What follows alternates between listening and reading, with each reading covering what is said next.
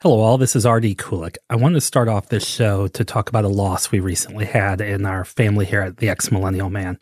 Last week would have been the time, it was after the U.S. Open, that I would have done Tennis Talk with Tina. And as many of you know, some of you even pointed out to me that we did not do that, and I put up an old podcast. Well, Tina, who those of you that have listened know, her name is Swapna. She is my wife.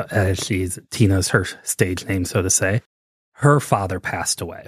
And I want to take a moment to talk about what Sharad Sathe not just meant to us. That's obviously a very personal thing, but what he means to the ex-millennial man. Sharad was 81 years old. He was in great health. As a matter of fact, he and his wife, my in-laws, come to visit us every Thanksgiving here in Ohio. And when they came this last Thanksgiving, which they drove from St. Louis, all that stuff, he had said they found some cancer and they didn't think it'd be very serious. Again, that was last November. And during the course of the year, he's had some surgeries here and there, had his bladder removed. Everything seemed to be okay until it wasn't. And in about mid-August, they had said there really was nothing more that could be done. And he fought, his wife, his children, they all did everything they could to help him. But he just felt like it was his time. And he passed away peacefully with his wife and his children by his side. And then last weekend, we were back for his funeral service. What Sharad specifically meant to the ex-millennial man, though, is he does the music. The music you guys hear at the beginning, it's probably the only universal compliment I've ever gotten on this show, is that people really, really like the music. And my father-in-law, he was, in his professional life, he had one job, but his passion was music. And that was professionally recorded in India about 10 years ago or so. Whole album of music, and it was the very first thing I decided on when, outside of the name of the podcast, the music. I listened to his whole album, found selections, and narrowed it down to that 15 seconds that you guys hear at the beginning and the 10 seconds you hear at the end. It's obviously part of a much larger thing, but he was part of this family. He was part of the ex-millennial man, and while his music will go on forever, he is dearly going to be missed. Tina/Swapna, for her father, wanted to do this podcast, so you will hear in it that we are not in the same room. She is still helping her mother out in St. Louis, but I wanted you guys to know that here was a man who followed his passion, who he taught the children of St. Louis Indian classical music. And like I said, while he may not be with us, I am hoping to just bring a little bit of that memory and allow his creativity, allow his gift to live on forever. So thank you. Enjoy the podcast. And now let's hear a little bit of that music.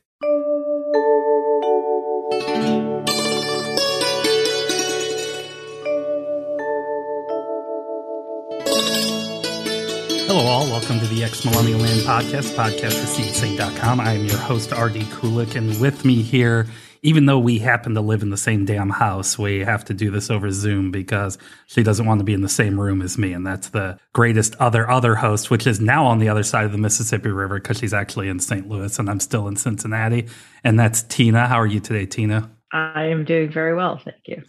So welcome to my little... Well, I won't say very well. I've been better for reasons that I think you've already discussed. Yes, but you're, in the words of Christian Bale, you're a professional. So you said we had to come back. Right. And I explained at the top why we're about a week late on this. But not only did we want to talk about the U.S. Open, and I'm going to spend the whole first half talking about this. We'll spend the second half talking about the actual tournament.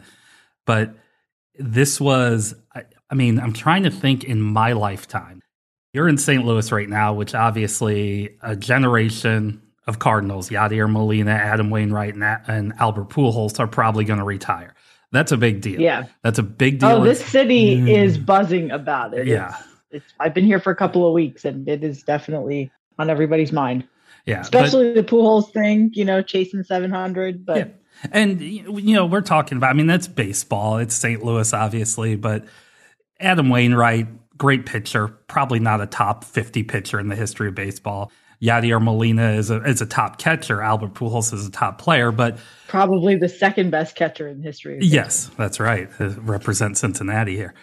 But it's a big deal, but it's not earth-shattering, okay? It's not from the sporting sense. It's not people in Britain are not pulling their hair out right now because Albert Pujols is not going to be on the cover of Time magazine, is what you're saying. No, right. Outside of this tournament, you had one person who played, one person that did not. I'm going to let you choose how you want to talk first, but we are seeing, I start off saying I don't think I've ever seen this in my life, but two monumental athletes to their sport leaving at the same time. And that's Serena Williams and Roger Federer. What are your thoughts? Let's start with Serena for a couple of reasons. Serena actually played, right? Yeah, she won, 2 matches? She won 2 rounds, yeah. She made it to the 3rd round. Serena Williams' career is over. It ended 2 weeks ago today at the hands of, 3 weeks ago today, I'm sorry. On the day we record. Yeah. At the hands of Ajla Tomljanovic. But we should talk before about what came in the 2 matches before. Serena announced shortly before the U.S. Open. It was actually during the Toronto tournament, the Vogue story came out. She had written an essay in Vogue talking about how she was going to retire and basically stated explicitly that she wants to retire so she can have more children. It actually explicitly stated how unfair it is that she had to do that. The guys in the sport, the top guys, a lot of them have. Federer has 4 kids. Djokovic has 2. Murray has, I think, 4. Nadal is expecting his first one here at some point shortly. It hasn't interrupted any of their careers. Yeah, it's biology, and she's not wrong to feel that it's a little unfair. I tell this to people all the time. You've said it. Ty says it on this podcast. Father Time's undefeated. It's Serena is probably not going to go out there and win a major title. No, and she is, I think, going to be 41 here toward the end of this month. Thinking back on it, right? Graf was 29 when she retired. 41 is unheard of unless you're a double specialist, right? Serena announced that she was going to retire, and she had won 1 match in Toronto prior to that. Was it Toronto or was it Montreal? I thought it was Toronto. They changed cities. They change cities every year. I think it was Toronto this year, but so she won 1 match in Canada, and then the announcement came out. She lost the next match. She came to Cincinnati, lost the first round to Emma Raducanu, and I want to say the score was 6-4, 6-love. Yeah, I know. If I'm not mistaken. I know there was a bagel set there toward the end. And, Raducanu plays well on these hard courts, obviously. She likes these American hard courts. But still, I'm sure that rattled Serena. What I thought was interesting is, in the lead up to the U.S. Open, she had a couple of weeks before the U.S. Open started. Then she actually started doing something that she'd never done before, which was play practice sets against other active tour players. She'd never done that before. But I think that's probably helpful to do that because it shows you where the bar is, right? If you're just hitting with a male practice partner or something, that's not showing you where the competitive bar is to win points. So she did actually play practice sets and came out. The first night, it was a circus. That first night now, obviously, Serena's going to play the U.S. Open. We know it's her last U.S. Open. She is going to be playing the first match of the night session on Arthur Ashe Stadium. And I don't think anybody would begrudge her that, right? That's her spot at this point. I sort of had the sneaking suspicion that Serena didn't necessarily want all this frou-frou, but realized that on some level, because of who she is, it would be a little bit unseemly for her to just hang up a racket and walk away, right? I use the word unseemly. I don't think it would be unseemly, but I sort of understand why people would want her to have the farewell. So she won her first match against Danka Kovinic, and Kovinic acquitted herself okay, but didn't handle the occasion, as I don't think very many people would handle the occasion all that well. Serena won the match playing, I wouldn't say 100% Serena tennis, maybe 85%, 90% Serena tennis. She played well. I thought Serena played pretty well. And, again, the problem with being Serena Williams is that you're going to be judged by your own standard, right? So, yeah, that wasn't 100% Serena tennis, but I do think she played well. After she won, there was this enormous video package narrated by Oprah. And it was a lot. And I understand why it's a lot. And it's befitting Serena's stature, not just in sports, but in culture, that it's a lot. I always had the sneaking suspicion that she did not necessarily want all of that.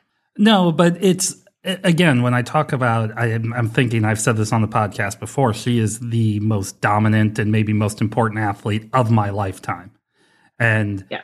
It's I mean, I know. I think I told you, I think she's culturally the most important athlete since Muhammad Ali. Yeah. So, yeah, there's going to be a thing. And look, the way it looked to me is the U.S. Open prepared for her to lose her first match. So as you would, given her performance in the 2 lead-up tournaments. Yeah, right? but, and I do have to say, again, other people have said it more eloquently than I have, but any of you fans that are spending thousands of dollars that honestly think she's going to win that thing, you're out of your goddamn mind. I mean, to be so rude to the opponents when they, dared to try to win a match, it was pretty crappy in my opinion, but she walks off the stage now. Should we talk about the rest of her matches? If you want to. We should absolutely talk about it. Yeah. So the second round, she ran into Annette Kontaveit, who is a number 2 seed. And Kontaveit was the world number 2 based on points. The rankings are a little bit screwy right now, just from COVID and the abrupt retirement of Ash Barty and all of that stuff. They're still a little bit odd. And Kontaveit had long COVID, so wasn't coming in 100%. I thought Kontaveit actually handled the occasion pretty well and acquitted herself pretty well, took a set off of Serena. But Serena won that match too, which again is probably 2 more matches than anybody realistically expected Serena to win. Went into the 3rd round match on a Friday night. So it's again, 7 prime time on a Friday night against Ajla Tomljanovic, who, I think I told you that I sort of thought that Tomljanovic would handle the pressure okay because she's a little bit older. She's in her late 20s, but she's also got a little bit of a reputation as a choker. She didn't choke at all. Tomljanovic played magnificently. And to me, the summation, Serena played an incredibly fitting last professional game on tour in her singles career. That last game, Tomljanovic was serving for it. And Serena, I think, saved something like 6 match points in the last couple of games. Vintage Serena fight back. It was very much I'm not going down. You're going to have to take it from me. And Tomljanovic, to her credit, did step up and take it. Let's talk about the men. I know people are going to say Roger Federer, it wasn't the greatest player ever. I think there is some argument to be made that he was. I also, here's my little conspiracy theory. I think Roger Federer was going to announce his retirement at the U.S. Open, but after Serena did that thing in Vogue, he decided he was going to wait until afterwards. Maybe. I think a lot of people, if you look at, the Laver Cup, which is Federer's baby, it's supposed to be, it's almost tennis's version of the Ryder Cup, except it's Europe versus the world. And there's no live tennis tournament yet, so. No. Spoiler alert. Yet. Hopefully there will not be.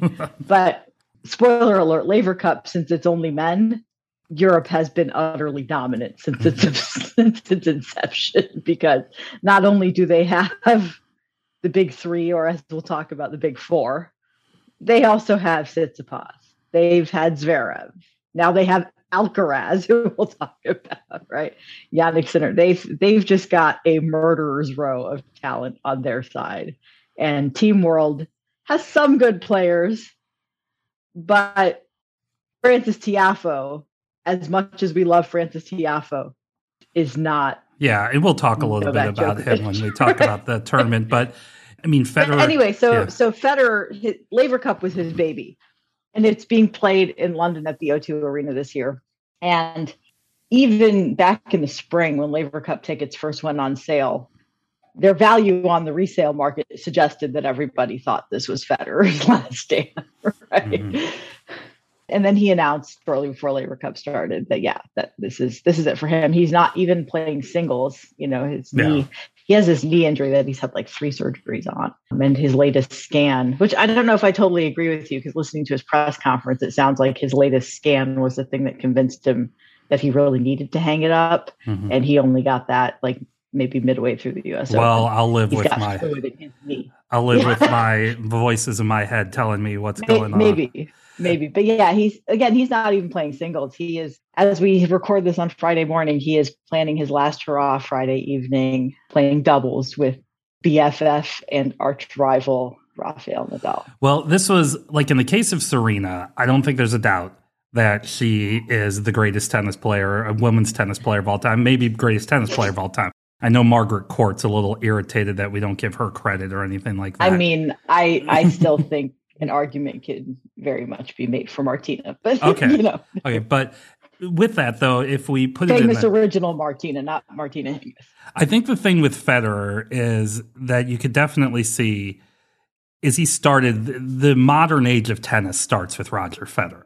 This is and when you talk about the big four, I think I saw some people, you might have sent it to me too, where a lot of people think Andy Roddick should be part of that because if it wasn't for Federer, Roddick would have a lot of titles. I mean, well, I mean, I don't think I would agree with that. I think people try and claim that Andy Murray doesn't deserve big four status or try to lump him in with Stan Wawrinka. And yeah, Murray and Wawrinka won the same number of major titles, but Murray made 8 more major finals that he lost and got to number 1 in the world during the Big Three's dominant era. Well, like I was trying to explain. If you're number 1 over those 3 other guys, you have more of an argument to be in the conversation. Well, like I was explaining to your son this morning on the way to school who Joe Flacco was or is. Because the Bengals played. So Joe Flacco is still playing? Yeah, well, that's what we were discussing. How's he not retired? I was just thinking about. I saw that he's playing for the Jets or something. Yeah, but anyway, I explained to him. That's not part of this discussion, but no. I thought that he had retired like 10 years ago. I think he should have, but I was explaining, and yes, I will get into the Joe Flacco elite conversation here, but I was explaining to him that great players, guys like Dan Marino, never won a Super Bowl.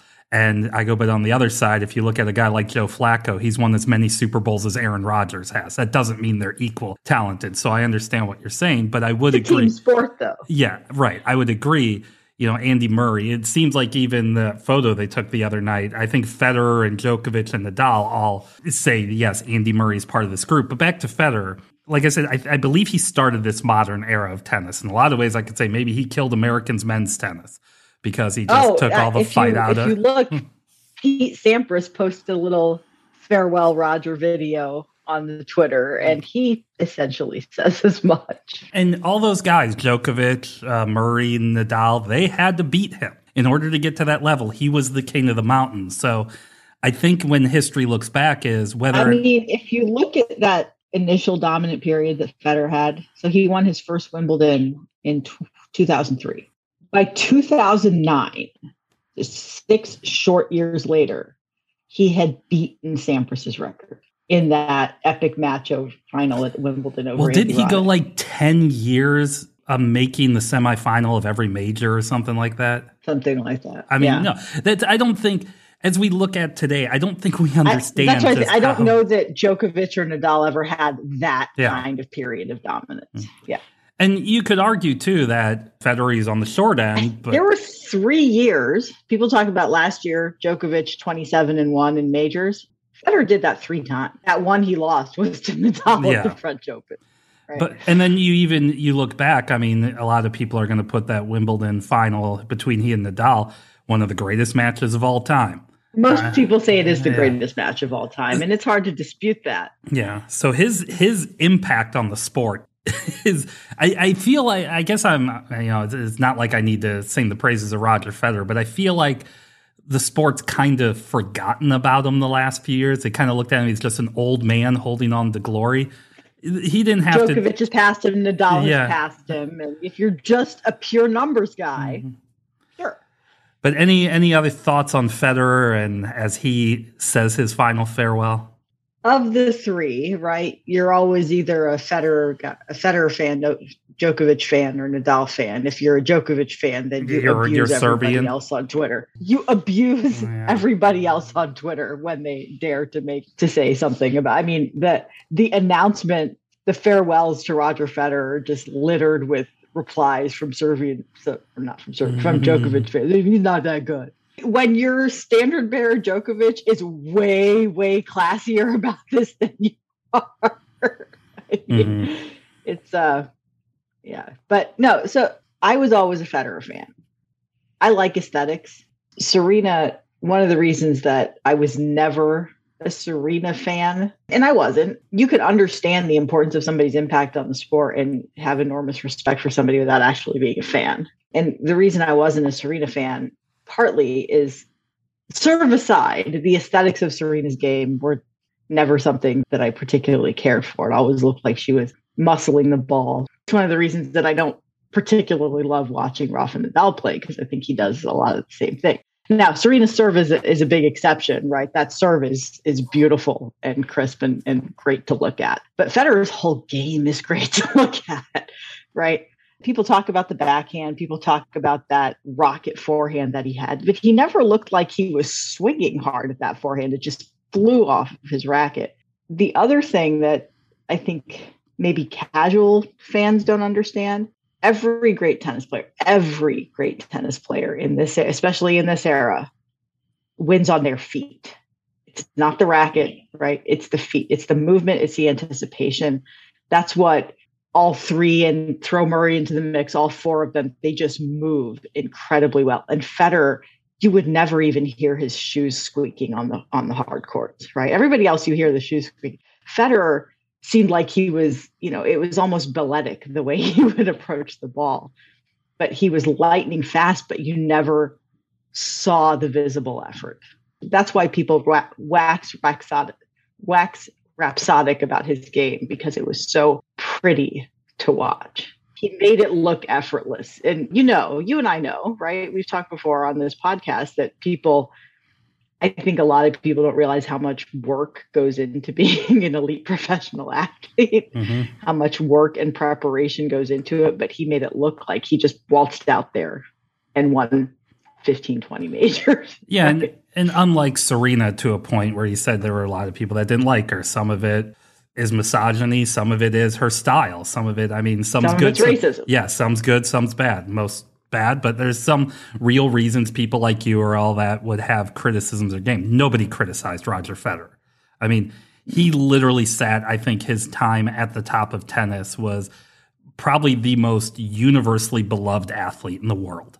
And I honestly believe that. If you look at the late aughts, right? 06, 07, 08, right? I'd go out to the tournament here in Cincinnati and I'd see, they used to call it the Federer Express, right? It's just this train coming to town is going to mow down everybody in this path. I saw a kid one year out there with the shirt that said Federer is better. Like, I always kind of wanted that shirt.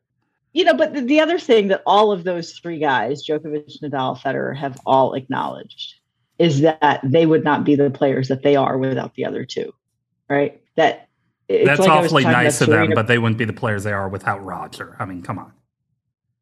Sure, but Roger wouldn't be as good as he is without the other two guys either. And I think I think that's absolutely true, because so like Serena playing practice sets for the first time and it playing dividends, you need to know where the bar is, right?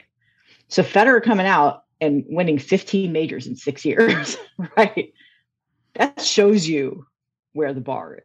Not the number of majors, the standard of play, the standard of fitness, the standard of preparation, the shot selection, the movement, that shows you where the standard is, right?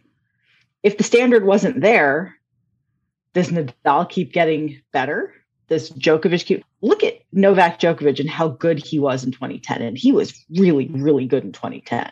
He is so much better now because he knows that to go out there for the last 10, 15 years, he has to beat Roger. He has to beat Rafa. He has to beat Murray. He knows that he has to beat those guys to be the best. That's where the bar is. And so you keep pushing yourself. I think if you go out there and you win 15, if Roger went out there and he won 15 majors and never had a Rafa, does he win 20? I don't think so. All right. I don't think so. I don't think he does. I think those three guys pushed each other to the top of the game by understanding that they had to be better than the other two greatest players of all time. Regardless what happens, we're walking into 2023 and there's no Roger Federer that's going to be playing tennis. There's no Serena Williams. Even if they're not going to win it, their absence is going to be known. And we're going to talk a little bit about what happens next, because I think the U.S. Open gave us a look at what the future may be post these people. But before we had a very sunrise, sunset kind of tournament here. Yes. But before we close the book on Roger and Serena, were there any final thoughts you wanted to share? So I think it's interesting. Roger's final match is going to be a doubles match, not a singles match, right? We've already discussed that. Serena played doubles, one last hurrah with Venus, who still has not retired. No. And she's out dunking on reporters and still doing whatever Venus does. Venus Williams is the coolest person on tour. I've told you this many times already, right? Serena is a legend, but Serena is not cool. Venus is cool. And it would be very Venus Williams like to let Serena have the big hurrah, the Oprah narrated video, the time cover, and then for Venus to just say, you know what, I'm out too, and just walk away. That wouldn't surprise me at all. It also wouldn't surprise me to see her continue to play for another 5 years. I just don't know what she's going to do. But she's older than Serena, so I think she's 42.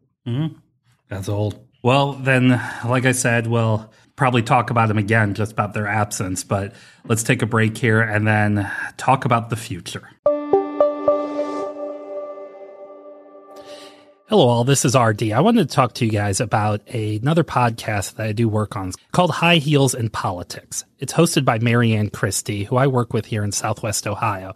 And Marianne, she interviews a lot of influential people. In Ohio, she's interviewed a lot of political people that are influential. But for those of you outside of this state, she's also interviewed people like Susie Chapstick Chaffee, a former Olympic skier who was the face of chapstick for the 1970s and 1980s. It's really interesting to listen to that one because she talks about her struggles as a woman in the Olympics, but then how she used her celebrity and her attractiveness in order to get more rights for amateur athletes, which led us today to things like the NIL.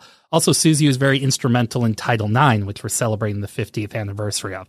But it's not all just seriousness. Marianne has also interviewed the Naked Cowboy, the New York City icon that's been out there. Simon Lease, who a lot of you may know if you've ever seen The People vs. Larry Flint. He was the guy that arrested Larry Flint. He also arrested Jerry Springer when Jerry Springer was a member of the Cincinnati City Council here. So I encourage you guys go to Spotify, Google, Apple, go search High Heels in Politics, follow, subscribe the show. Marianne comes out with a new one every week, and it's an incredibly great conversation. And if you're interested or know anybody that may be on High Heels in Politics, just go to the contact page and talk to us. So let's get back to the conversation. Okay, Tina, there was an actual tennis tournament. It wasn't just a celebration. It wasn't just a celebration of Serena, which it did seem like so. I felt bad for her opponents. For the first week, it was very much like that. I felt bad for her opponents all the time because it was like after the two matches she won, it was just this orgy of congratulations, which again is well earned. But then the girl that beat her basically had to sit there and wait while Serena went through her concession speech, I guess, so to say. Wow. I don't think that was. I think if you're Isla Tomljanovic, you know that that's what's going to happen, right? Yeah, no, she handled it well. Right. Yeah. And she said, she was sort of pitch perfect in her on-court interview where she said, I've been rooting for Serena to win. Well, in the time we've done this podcast, it's especially the last few years when we talk about the women's game, and you always get annoyed with me because I'm like, has this person done anything? Has this person done anything? And then even Swiatek. Is that how I say it? Swiatek. I know you're going to be, well, you're Polish and she's Polish. I go, well, that should show you all why I can't pronounce it. But there's obviously Serena's gone. Ash Barty retired. And it seems like now you're starting to see separation. Yeah, and you're starting to see that next star. So many different winners of majors over the last 5-6 years. Wozniacki won, Halep won a couple, Muguruza won a couple, Osaka won 4, but only the 4 hardcourt tournaments. Andreescu, Raducanu. I think Kerber won a few in there, right? Again, there hasn't been a dominant figure emerge. And it kind of looked like Ash Barty won Wimbledon, then a couple of months later won the Australian Open. It looked like she had already won the French Open, so we know she can play on clay. It looked like Barty was poised to be that next dominant champion. And then he was like, you know what? Nope. But now if you look at the whole year, you look at everything shook out, I mean, are we seeing the emergence of the new women's superstar, or are there some other people that are still percolating in there? Yeah, no, I think Iga Swiatek is poised to be a dominant champion at this point. She inherited the number one title when Barty retired, right? Which is not the way anybody wants to get to number one. But it seemed like once that happened, she was like, I am going to show you people. So she won Miami and Indian Wells, the first time anybody since Graf had won them both in the same year, right? And just went on this tear, won the French Open for the second time.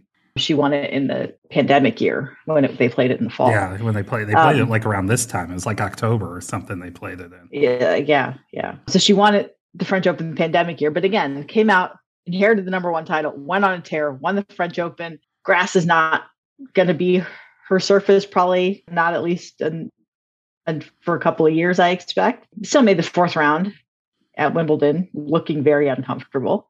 Everybody said, well, Iga can play on the hard courts. She won Indian Wells, she won Miami, but these hard courts in New York are fast. They tend to be, these North American fall, late summer hard courts tend to be fast. And she hadn't had great results. She didn't look particularly comfortable. She had complained about the balls, which was funny. Ash Barty's coach famously complained about the U.S. Open balls. It's weird. The U.S. Open uses different balls for the men and women. I've watched tennis for a long time, and I didn't even know that until I heard Andy Murray complaining that this is a few years ago, complaining that he had been given women's balls to play with. And I'm like, well, coming from Andy Murray, who's very woke on these topics, that seems awfully sexist. But yeah, then I realized they were actually... And only on this podcast can you get the word women's balls. So that's right. That's right. But they are actually different. The women play with a ball that fluffs up differently than the men do for reasons. So, Swiatek was say, I don't like the balls, don't really like the surface. I don't think she really likes New York, if there's anybody listening to this podcast that has never been in New York City, it's a lot. Oh, yeah. Right? And some people really do not like it, and some people do. Right? The U.S. Open is very much a New York tournament with the noise and the giant stadiums and the lights and the tennis being played at 2:00 in the morning. And it is, right? The city that never sleeps said, okay, fine, we're going to start a match at midnight, right? That's, I had never gotten the impression that she was all that keen on the U.S. Open in general. And she came out and she was not playing during the period of dominance that she had in the spring. She was, she was 6-1, 6-loving her way through those matches. She was confident, she was comfortable, and she was just mowing people down. Here, she wasn't. She didn't look as confident. She didn't look as comfortable. She struggled her way through a lot of the matches. She fought her way through the matches. She wasn't playing her best tennis, and she still won the tournament. Right? That is, I think, when we were talking earlier, I said that is what champions do. Anybody can win when they're comfortable and playing lights out tennis. Anybody. The best champions are able to find ways to win when they're not playing their best tennis. And she did. And this is now her third major. It's the first one not on clay. And it's on a surface that I think probably most people would have expected that the little bit slower hard courts at the Australian Open would have been more suited to her game. She won on maybe the third most likely surface for her to win on. Not playing that well. But there was a streak, I think toward the end of her semifinal match, maybe? She was in a tough semifinal match against, who was it? Was it Arena Sabalenka, maybe? I think. And she won like 16 of the last 20 points. The match was tight all the way through. It got toward the end, and Swiatek just hit another gear and finished the match off. Right? These are the sort of things that you see champions Like when I say champions, I don't mean somebody's won one tournament. I mean somebody's won 8 or 9. These are the things that you see those players. She's do. what? She's in her mid-20s, 26? She's 21. Or 21. Oh, shoot. Okay, She's very young. Yeah, she's very young. Yeah. So when she won the French Open in 2020, she had just graduated from high school. Oh, that's right. And she had said famously, I'm going to play for a couple of years and see if it works out. And if not, I'm going to go to college. Seems to be working out. Yeah. Is there, obviously, like you said, she inherited the number one, but she obviously defended it. She's going to be the number one player going into next season. Yeah. Who's going to challenge her? Ons Jabeur has made 2 major finals in a row. Lost both of them. She did lose both of them. It's maybe a good argument for 5-set tennis for women, right? You just don't have the time to recover from a streaky start, right? I didn't get to see it for personal reasons. I didn't get to watch the women's final. My understanding is that the second set was really, really tough fought. I think it was a tiebreak set. The other thing that kind of impresses me about that, right, is Jabeur's had an interesting season. So she had a great spring. If we were just counting rankings from the end of the Australian Open, Jabeur would be number 2 in the world, right? So she had a great spring. I mean, I don't know if that's true math-wise, but there's always a point at which you feel what the rankings are instead of calculating them, right? And so Jabeur had a great spring, had that disappointing first round loss at the French Open where she was expected to go deep semifinals or better, right? Came right back out from that disappointing loss, made the finals at Wimbledon, was the favorite to win there. And when she lost there, a lot of people thought she'd wilt and go away. She didn't. She came right back out here and made the very next final. I mean, I don't know if she's going to be an Andy Murray where she's going to lose 3 or 4 or 5 finals until she finally wins one. I don't know that I expect Jabeur to be the kind of dominant champion that Swiatek's going to be. But, God, Jabeur is hella fun to watch, though. To paraphrase a quote I'll give in full later, if you don't like watching Ons Jabeur, you might not like tennis. Well, let's talk about the men. Or in this case, the boys, it seems. So let's be all nationalistic here and say, hey, an American man actually did something. Big foe. Big foe. I think I remember seeing him in Cincinnati. God, he must have been like 18 or 19. He was I think he was 17. Yeah. He was we had gone out because our son had wanted to go to the tournament. He was little at the time. He had wanted in, I think we weren't willing to spend real money on actual tickets when he wasn't going to sit still.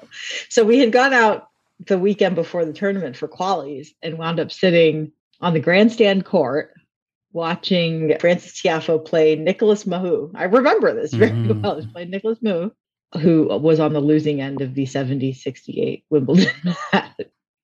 So Tiafoe was playing Nicolas Mahut. We were sitting there in the 2 rows back, so pretty much courtside, watching this kid play. And I remember thinking, I don't know how good this kid is, but he's clearly got talent and he's fun to watch. And here we are. He's been, he wins 1 or 2 matches in the tournament, it seems. We never thought he was going to be a Roger Federer or, an Andy Murray or anything like that. Yeah. But not only did he make that run, he lost in the semifinals, I believe. Is that right? He lost a 5-setter in the semis to Carlos Alcaraz. Yeah, which we'll talk plenty about. But also Tiafoe, he beat Nadal. He beat Nadal, yeah. On a big stage, that's didn't beat Nadal 100%, but beat Nadal and then backed up the win by winning the next match. Also, I think he beat Nadal in the 4th round. And Frances Tiafoe is a delight. He is a delightful person. So I think it was at Wimbledon this year, he lost a 5-setter to David Goffin. And I think his previous loss in the Slam had also been a 5-setter to defeat David Goffin. And somebody asked him about that during his press conference, and he burst into this big grin and he started laughing and he goes, "Yeah, F that guy." Right. He's just a delightful person. Yeah, and son of immigrants. His dad was like a janitor or something, and so his parents are from Sierra Leone. Yeah, his parents are from Sierra Leone. His dad was a custodian at a tennis club, and because of that, they let Frances learn to play So good on this club, right?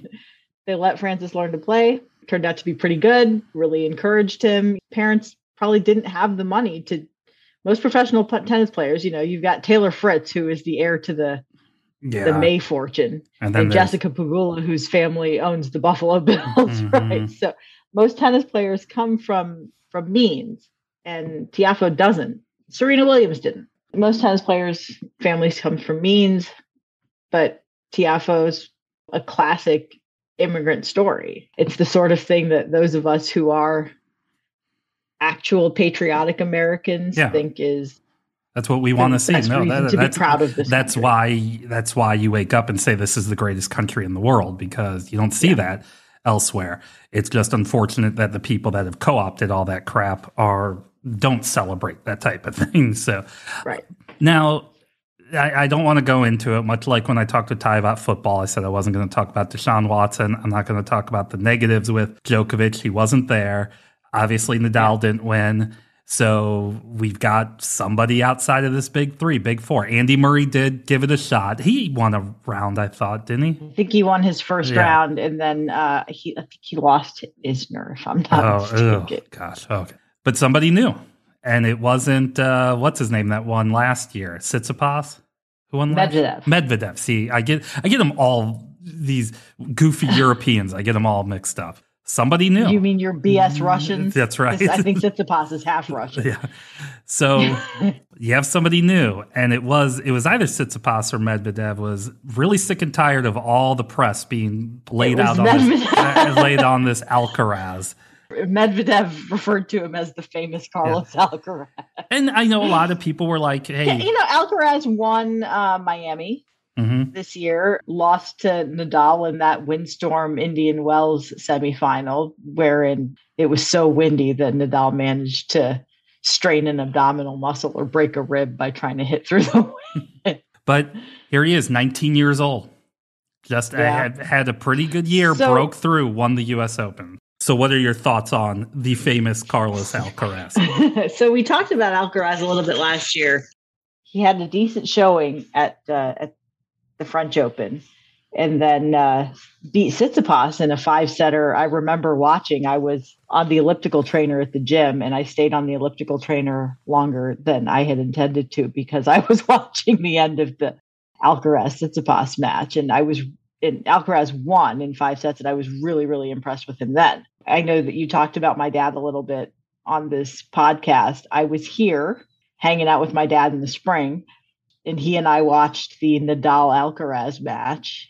My dad was going through chemo at the time and, was kind of down in the dumps, and he even wound up watching that Alcaraz-Nadal match and thinking, oh, this kid's really good. It was the first thing that I had seen him take a genuine interest in for a while. He actually sat there and watched that match with me. Yeah. So, we had talked about Alcaraz a little bit. He had decent showing at the French Open, lost to an incredibly in form Sasha Zverev before Zverev had that ankle injury that he had. Right. Yeah. Was playing well. He's coached by Juan Carlos Ferrero, which a lot of people, it's interesting. A lot of people talk about Alcaraz as the new Nadal. And I think that's just lazy because he's Spanish, right? Doesn't really play anything like Nadal. He plays more like a mix of, he's got some of Federer's artistry to him with a lot of Djokovic's amazing defense and movement. He's coached by Juan Carlos Ferrero, who was always one of my favorite players in the early aughts. And Ferrero won the French Open, but made the final. I think it was Ferrero that Roddick beat in the U.S. Open final in 2003. So could play on hard courts as well, and was also very quick around the court. And they seem to have this delightful, almost father-son or proud uncle-son relationship. I won't say father-son because that's more fraught. They seem to have this incredibly supportive, kind of loving relationship. This year they were experimenting with allowing some kind of minimal coaching from the stands. The coaches could yell advice but not have a conversation. And there was a moment in one of the matches where Alcaraz was frustrated, looked up at Ferrero and was saying, well, where should I serve? And Ferrero didn't answer him. Very much like a you got to figure it out, kid. It's going to make you a better player to figure it out. Now, Alcaraz is, I don't want to join the hype train and gush. I think I told you midway through the tournament that if Alcaraz, for every slam that goes by that Alcaraz doesn't win, the media is going to turn on him more and more because of the hype that's been built up. And I didn't want that to happen to him. So I am actually glad that he won this tournament. Spoiler alert, that he won this tournament. It is hard to watch Alcaraz and not gush. He's not just good. He's good in an incredibly entertaining, fun way.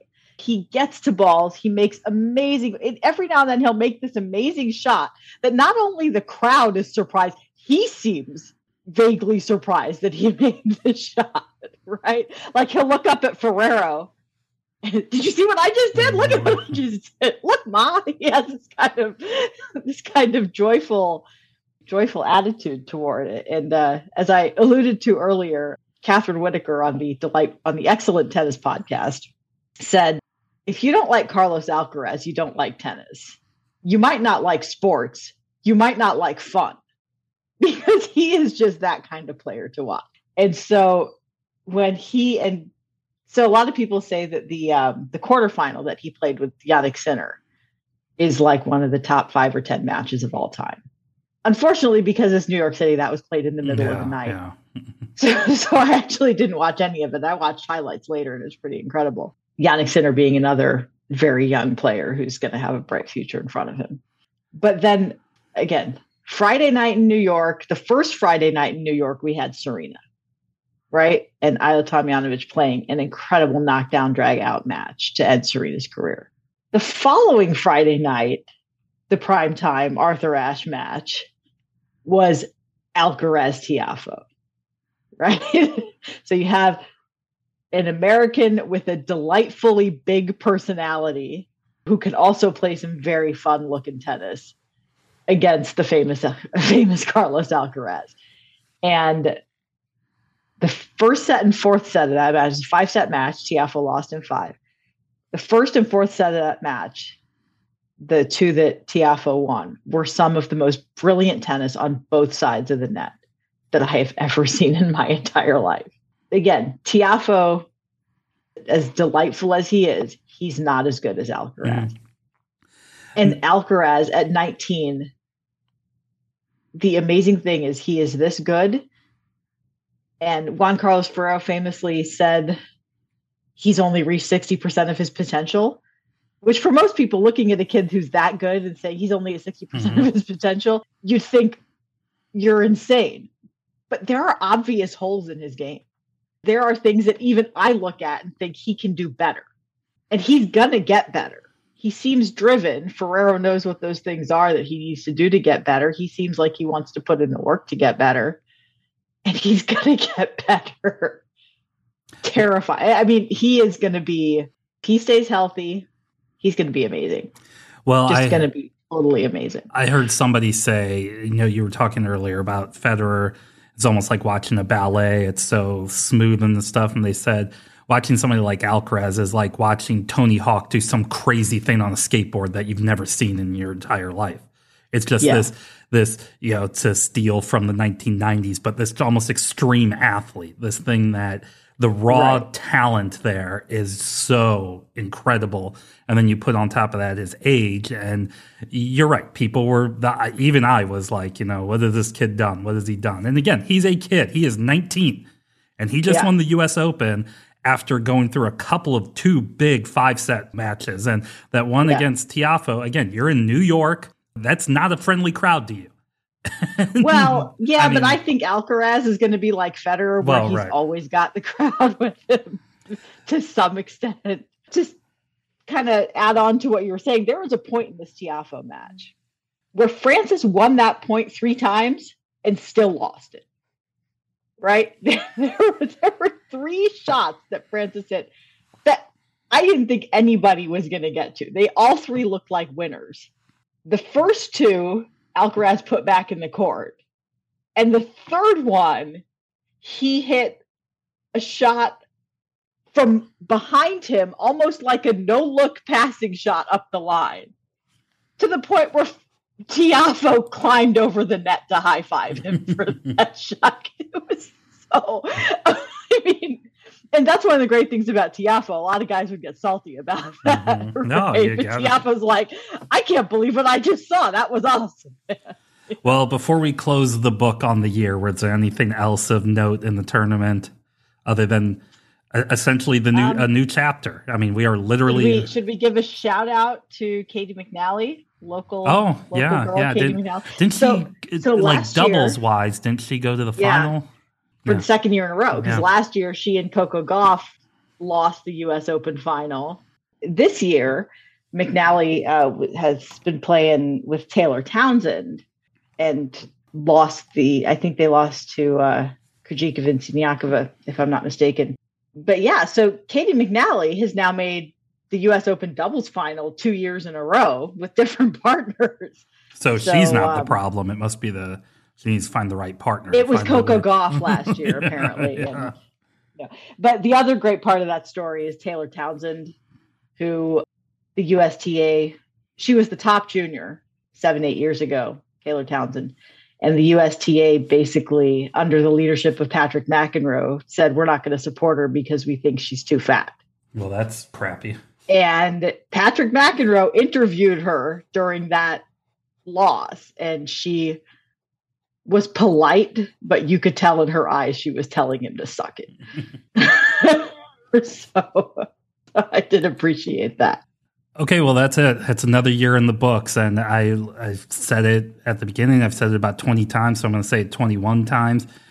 It is a new sport. It's new people on the scene. It is. So, we've been surprised. We've all been wondering what comes after the Big Three era. And again, the Big Three era isn't over, right? You still got two of them still actively playing. And who the hell knows, maybe Andy Murray will make a deep run at one of these tournaments one year. He's been playing much better tennis. He's just run into some opponents that he didn't want to run into. Right? Well.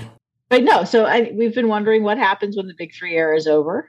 We've been wondering, you know what else we never talked about? So we should mention Casper Ruud, because if Casper Ruud had won the U.S. Open final, he would have been the number one player. As it stands, Alcaraz is the number one player. So it's kind of cool that you had a final between two guys where not only the title was on the line, but the number one ranking was on the line as well. And Ruud had also made the French Open final, so he's had a great year too.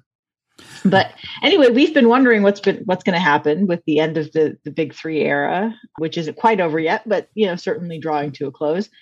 And with Serena retiring, and we've got a dominant new number one on the women's side who looks like she's going to be dominant in a way that very few other people have. And we've got not just the famous Carlos Alcaraz at this point, but we've got Casper Ruud, we've got Jannik Sinner, we've got Frances Tiafoe. I think it's going to be good going forward. I think we're going to have plenty of fun stuff to watch. And I think Alcaraz is going to raise the bar again the same way that Federer did. Well, it's like Avengers Endgame. Okay, we're done with all of them. Now we got our new Captain America, and there's going to be a new Lady Iron Man and all this other stuff. We're ready for the future, is I guess what I'm saying.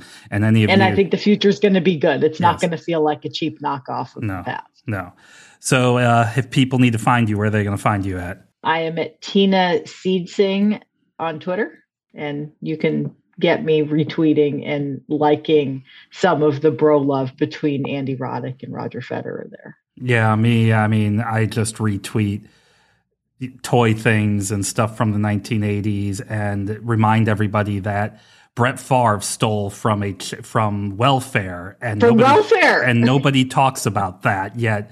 Yeah, again, I'm not excusing Michael Vick or any of these other athletes. Nobody talks about Brett Favre and the dick pics either. Well, yeah, that too. So, yeah, pile of garbage to begin with. So, anyways, with all that being said, we thank you for your ears. Anything else that you may use to listen to the Ex-Millennial Man podcast? Remember, we are here every Saturday for free wherever you find the fine podcasting shows. And I am so looking forward to, I just won't say what it is. We're a family-friendly podcast.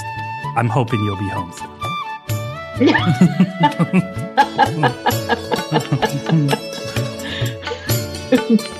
Bye.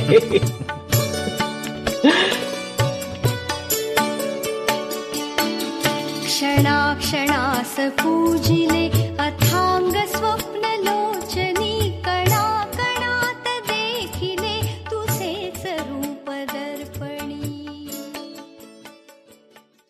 The Ex-Millennial Man podcast is a production of SeedSing.com, fully owned by R.D. Kulik & Associates, LLC.